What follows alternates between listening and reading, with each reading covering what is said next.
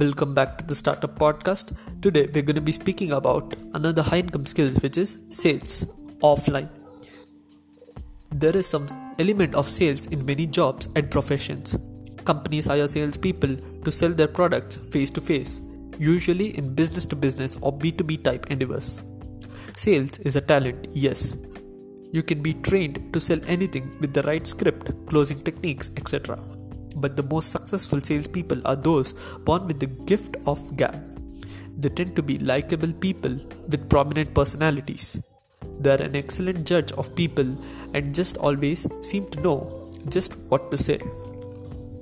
You can sell products in multi-level marketing type of organizations such as prepaid legal services, Amway, Mary Kay, and even Tupperware. The list is endless.